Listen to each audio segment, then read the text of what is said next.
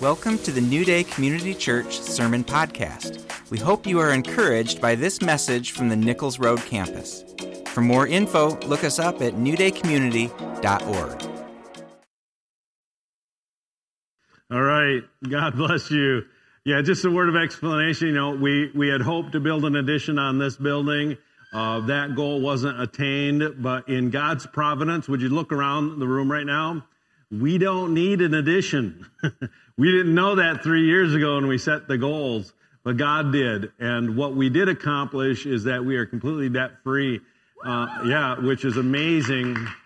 And the ultimate goal was to position each congregation to grow, and this really does now position us to grow both here in Vandalia. We have many plans for our Vine Ministry Center, and this church is going to continue to grow as we continue to reach this neighborhood. And so it is a celebration, and God has done amazing things through your faithfulness. So thank you so much. We are continuing, actually finishing the Advent series, and there we go. Helps if I turned it on.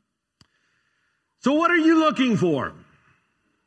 What are you expecting? What are you hoping for? Think about it. Most of us, there's something in your heart, in your mind. There's something you desire that you don't have yet. Is there something you desire that you don't have yet? Are you looking forward to anything? Only a couple people raised their hands. You should be looking forward to stuff. You know, and through life, things change. When you're a kid, what do you look forward to? You look forward to your birthday, to get gifts. You look forward to Christmas. At least I did as a kid. In my house, as growing up, I had 3 older brothers, a younger sister. And when we came out of our bedrooms, the living room, because there's so many of us, you could barely see the tree for the gifts that were piled around it. And we would attack it, ravenously and rip the packages open. And so we look forward to birthdays. I remember looking forward to going to school, at the end of the summer. You're kind of looking forward to it. Then you get in school, and the whole time you're in school, what are you looking forward to? Getting out of school or graduating or then going to college. I remember really clearly, this was a big part of my early years, looking forward to living on my own. And, I worked in a grocery store. Actually, my parents owned a small grocery store. Ended up also working in a larger grocery store. And I would when I'm living on my own, I'm gonna buy that and make that for supper, and thinking. And of course, once I get on my own, what do you think of next? I can't wait to get married and, have someone to live with and have kids. And, each, there's always something in our heart, getting a car, getting a house, getting a better house. We're looking forward to that. We celebrate that. Getting into your career. Once you have kids, the kids grow up, there's an inkling for grandkids, and grandkids come, and that's great. And stage of life where you're looking forward to retirement. Maybe some of us here in the room are looking forward to that. And many people spend much of their career looking forward to the end of their career and what they're going to do afterwards. Every stage of life has something that, there's another thing that we're looking forward to, and that's appropriate. That's how we're wired. And if we're not, it's probably indicative of an emotional problem. Maybe you need some counseling. Maybe you're depressed. There's no horizon in your life. There's nothing, no expectation.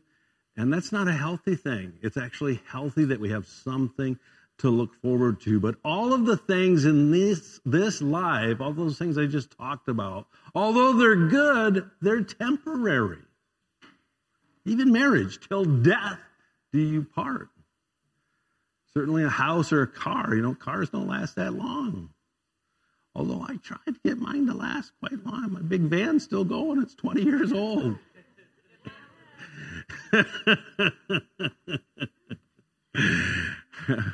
All of those things are temporary. Jesus said to his disciples, if any of you want to be my follower, you must turn from your selfish ways, take up your cross, and follow me. That's how Jesus did salvation calls.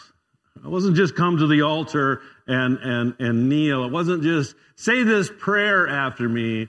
These two words, follow me. Follow me. Pattern your life after me. And here it's take up your cross and follow me. And he was foreshadowing what was going to happen to him in a short time, where he would carry his cross and he would die on that cross. It says if you try to hang on to your life, you will lose it. But if you give up your life for my sake, you will save it.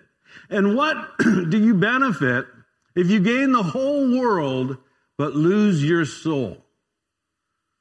Is anything worth more than your soul? For the Son of Man will come with his angels in the glory of his Father and will judge all people according to his deeds. Now, many of us are familiar with take up your cross and carry it and follow me. But Jesus said that in the context of speaking about his return. For the Son of Man will come. In other words, I said all of this, and you have to do that. You have to follow me. You have to reckon all things less valuable, less important than your soul. You have to take up your cross and carry it, because the Son of Man is coming with his angels in the glory of the Father to judge. He's talking about his return. So Jesus challenges his disciples. Are you a disciple of Jesus? Are you a Christ follower? Then he's challenging you to get your priorities right. Our souls, the things that affect our soul. That's why it took a whole month just recently to talk about soul search and how to evaluate and measure where your soul is. Your soul is the most important thing in your life. More valuable than everything this world has to offer. If you get the whole world, if you're like that Jeff Bezos guy, is that his name? Bezos. Jeff, would you be a member of my church and tithe? I know you're watching because you watch everything, right? It's like the internet thing. That dude can buy, he's got more money than most countries. The musky guy? Let's put a car out into space. Oh, yeah, sure. You know he did that. He put a Tesla in space. Good job, Elon.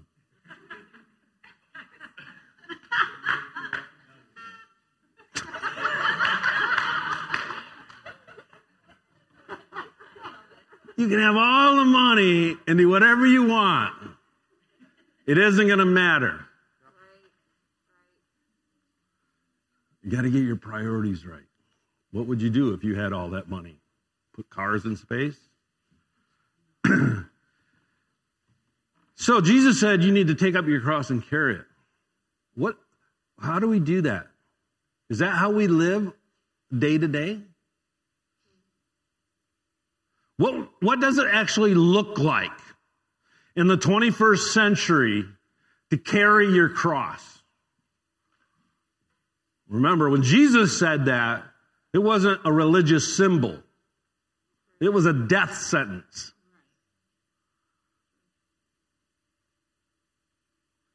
How about your neighbor, your coworker, or those people on the internet, the social media? Have you heard about that?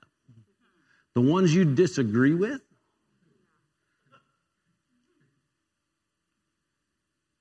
How are they going to see you through your social media carrying your cross and dying to yourself? How do we do that in this world? How do you communicate love online? I found out just a few days ago, the average American, which probably means most of you, spends 2.5 hours a day on social media?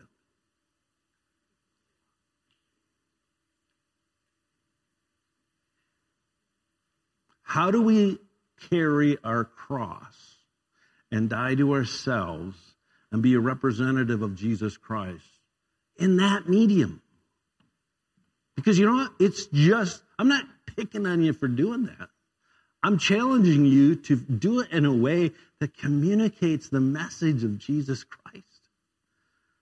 And maybe do it a little less online and do it more in person. But thank God that we can continue communicating and being in touch. Amen? Advent, this is all about Advent, saints. Advent means coming or arrival. That's what the word means. Christmas was a celebration of Christ's first coming when he came as a lowly child, the humble servant, the suffering king. But the Advent that we're looking forward to now is Christ's return, when he's revealed as the triumphant king.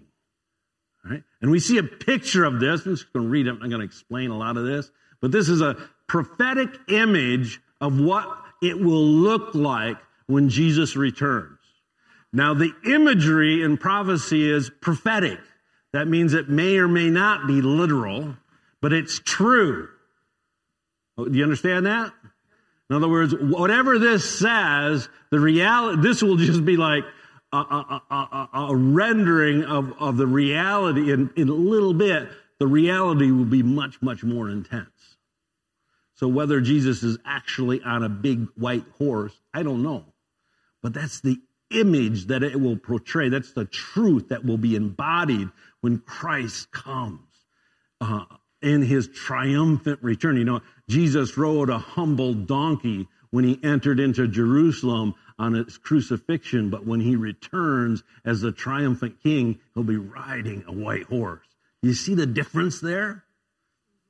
And John saw this. He saw a glimpse, a prophetic glimpse of the reality that we will also see. It says, I saw heaven open and a white horse standing there, and its rider was named Faithful and True, for he judges fairly and wages a righteous war. His eyes were like flames of fire, and on his head were many crowns. A name was written on him that no one understood except himself.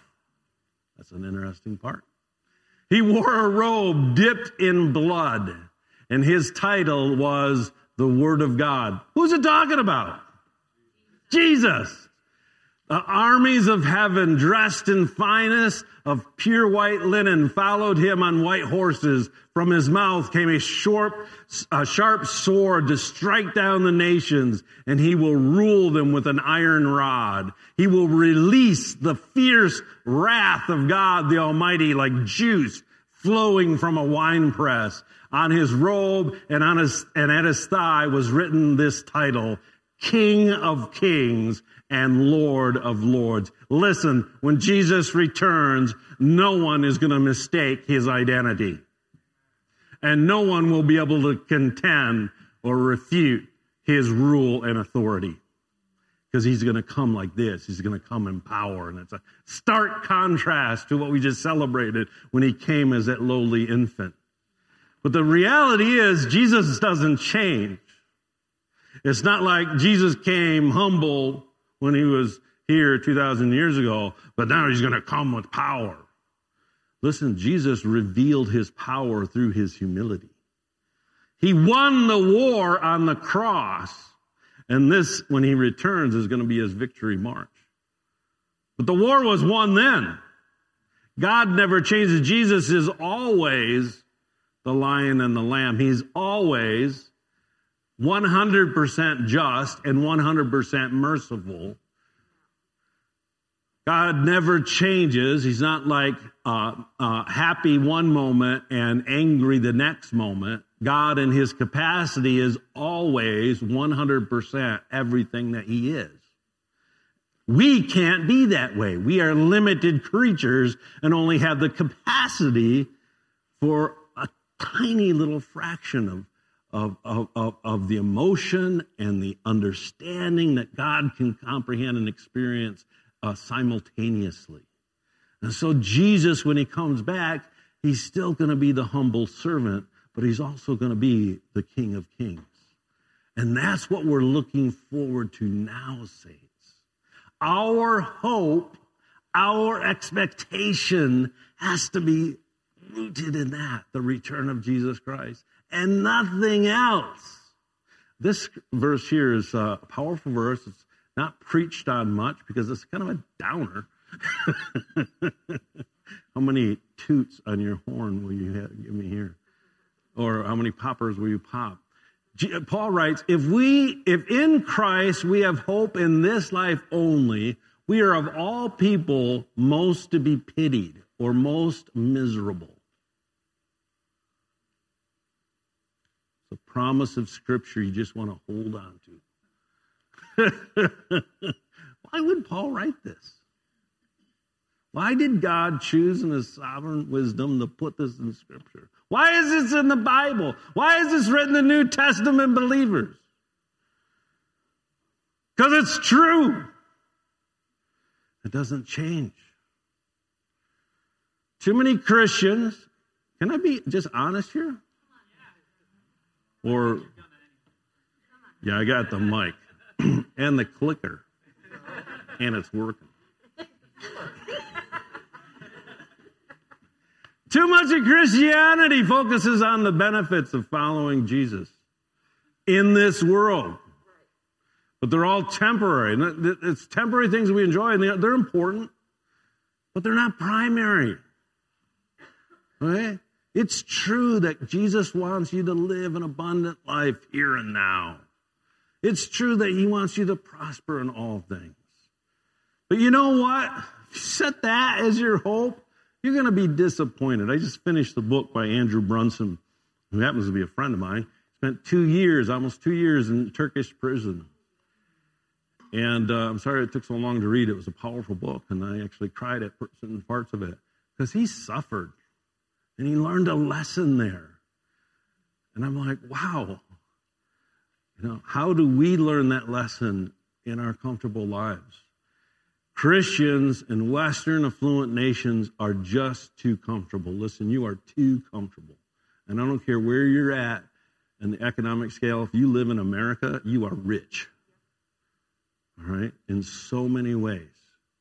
And we've gotten used to it to the point where we expect it. We become numb to the suffering that most of our forefathers in the faith and our brothers and sisters right now in persecuted and poor nations have to endure day in and day out. This guy I know on Facebook, I've never met him in person, but he's part of our international association, pastors a church in Pakistan, and he actually is in the city where they found Osama bin Laden. All right? It's not a real friendly place for Christians. It's very Muslim. I mean, that's where Osama chose to hide. Okay? And this guy is pastoring a church there. And I want to meet him, and I'd like to go support him.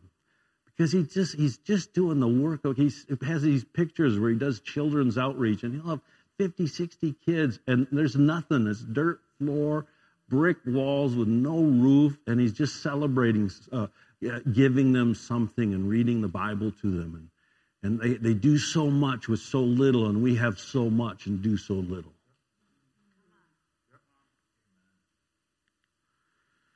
This verse is a stern warning for us who get so comfortable in this life that we may risk the life to come. All right.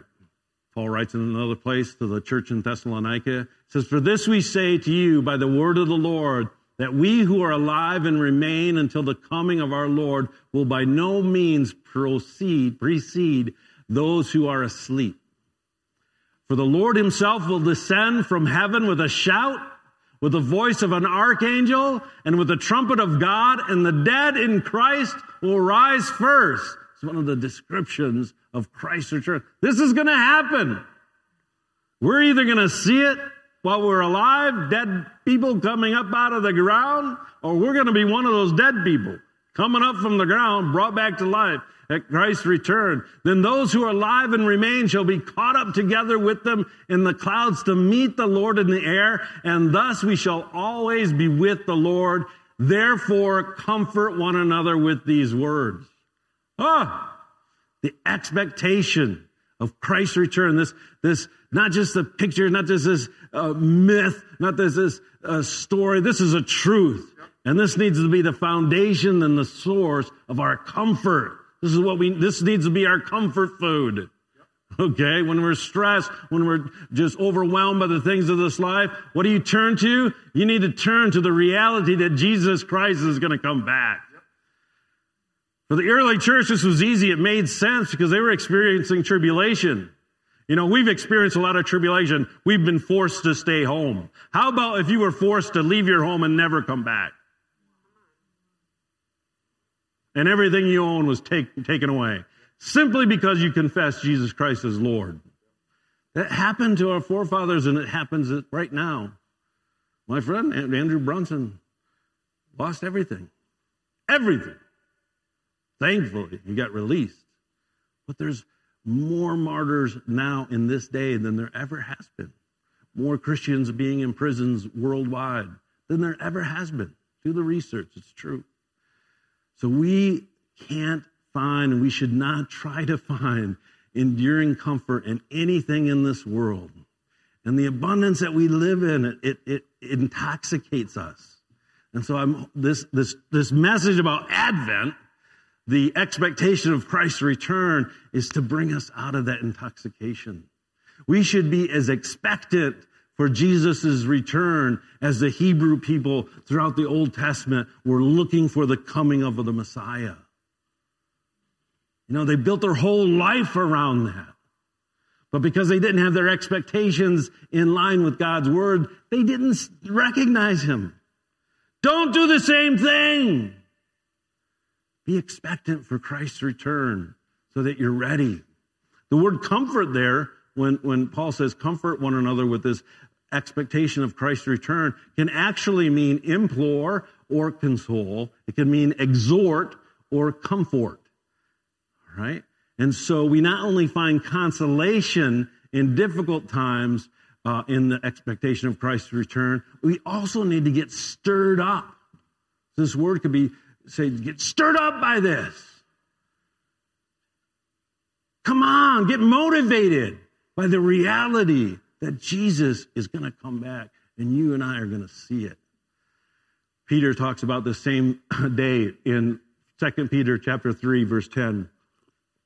It says, the day of the Lord will come as a thief in the night. In other words, you're not going to expect it. You're not going to see it coming. And so anybody predicting when it's going to be, don't listen to them. All right? In which the heavens will pass away with a great noise, and the elements will melt with fervent heat. Both the earth and the works that are in them will be burned up. See how it's a prophetic picture and how the prophetic pictures change, but it's describing the same event? So all of these prophetic pictures are true. And when you experience it, you're going to go, that's exactly how Peter described it. That's exactly how Paul described it. That's exactly how John described it in Revelations. They're going to fit together. All right? The elements will melt with fervent heat. Both the earth and the works that are in them will be burned up. Therefore, in expectation of that,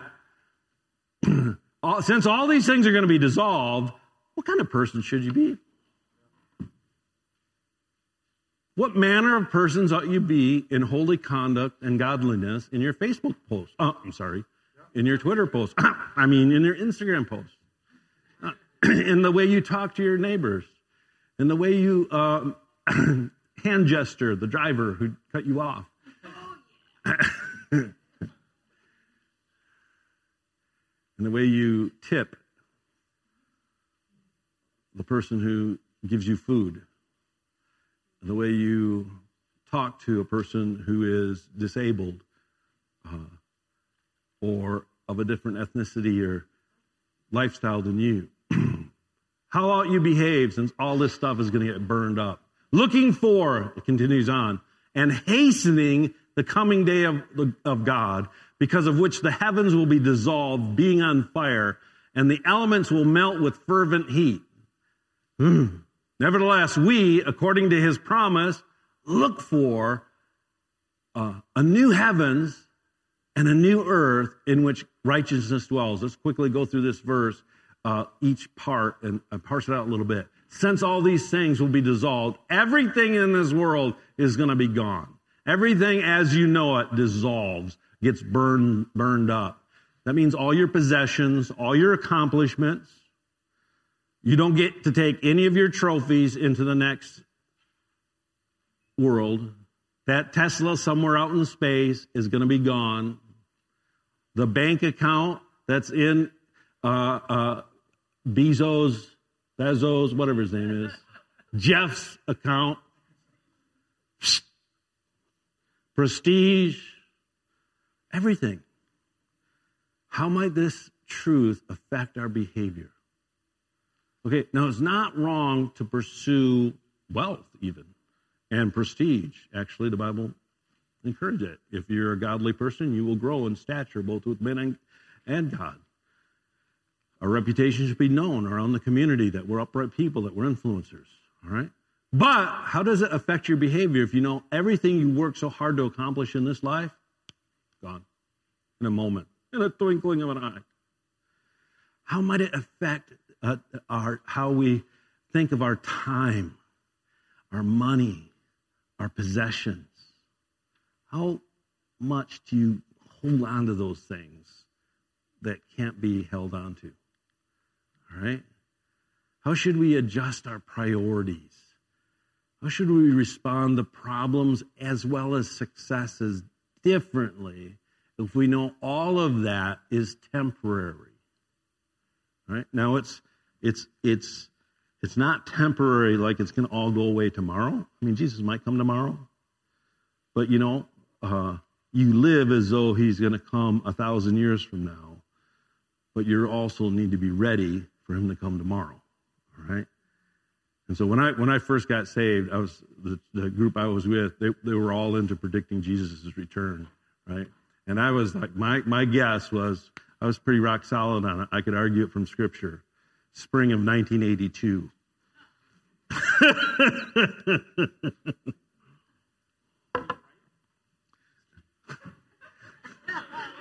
My last name is right, but I'm not always right. Okay. You won't hear me say that often. Right? That was ridiculous, wasn't it? That was like a long time ago.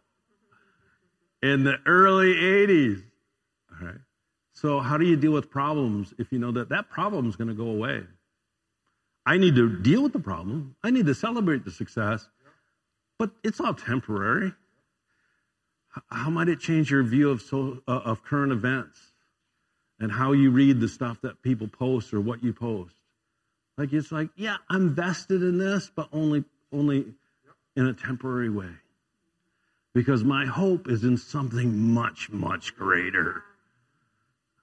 My King is coming. I don't trust in any man or system of mankind. Because those things are worldly and they will dissolve. But Jesus' reign will never dissolve. Make a difference in your life. It needs to make a difference. Looking for and hastening the coming of the day. Never preach this. I've heard other people preach this. You get to hear this for the first time. Looking for means anticipate and wait. That's what I've been talking about all morning. But hastening means that we urge it on or speed it up. So this verse seems to be saying that our faith and our behavior has the potential to quicken the return of the Lord. Do you realize that? Do you believe it? It's in Scripture. That how Christians live has the power to quicken, to urge on, to hasten Christ's return. Now, this may be true objectively in that what we do actually changes history and causes Christ, the time and the things to be prepared. I don't believe there's a set date that like October 29th, 2319, Jesus is just going to come no matter what. It's like it's in his Google Calendar. He's got to do it. No, there are a series of events that need to be accomplished that will then usher in the end. And I believe that we can quicken it. Or it may mean subjectively that our experience is different. We get through this life more quickly because we're so tuned in and looking forward to his return that this life just passes by because we're less concerned with it. Either way, it's true. Either way, our faith and our behaviors hasten the coming of the Lord. Are you living that way?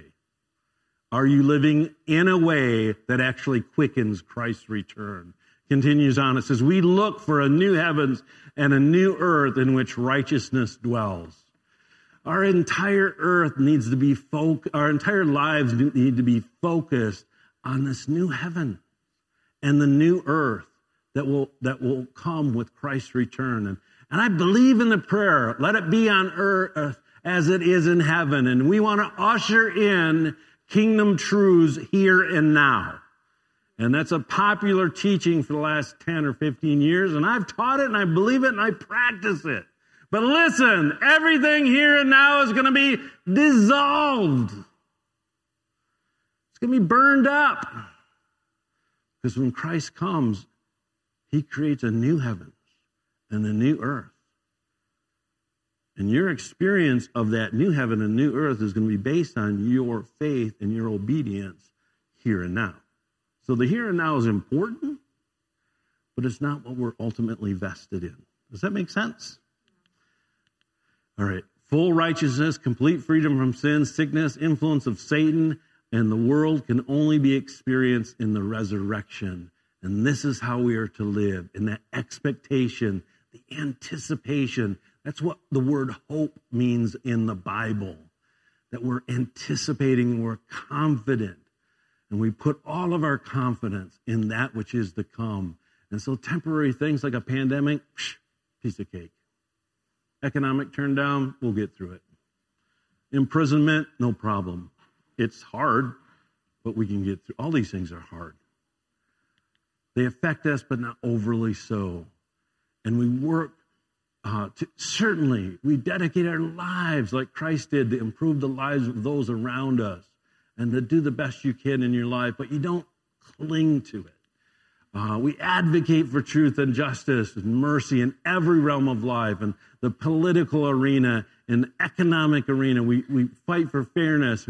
Education arena that influence our education system to teach truth and represent Christian principles. But we realize full righteousness only comes in the return of Christ. We enjoy life. We don't hold fast to it. We're willing to lay it down. Anything and everything in this life, let me ask you, are you willing to lay everything you have down in this life for the sake of Christ? I don't know if I am. After reading that book with my friend Andrew, he thought he was, but when he was sitting in those prisons with no hope of escape, he didn't have it. He didn't feel it.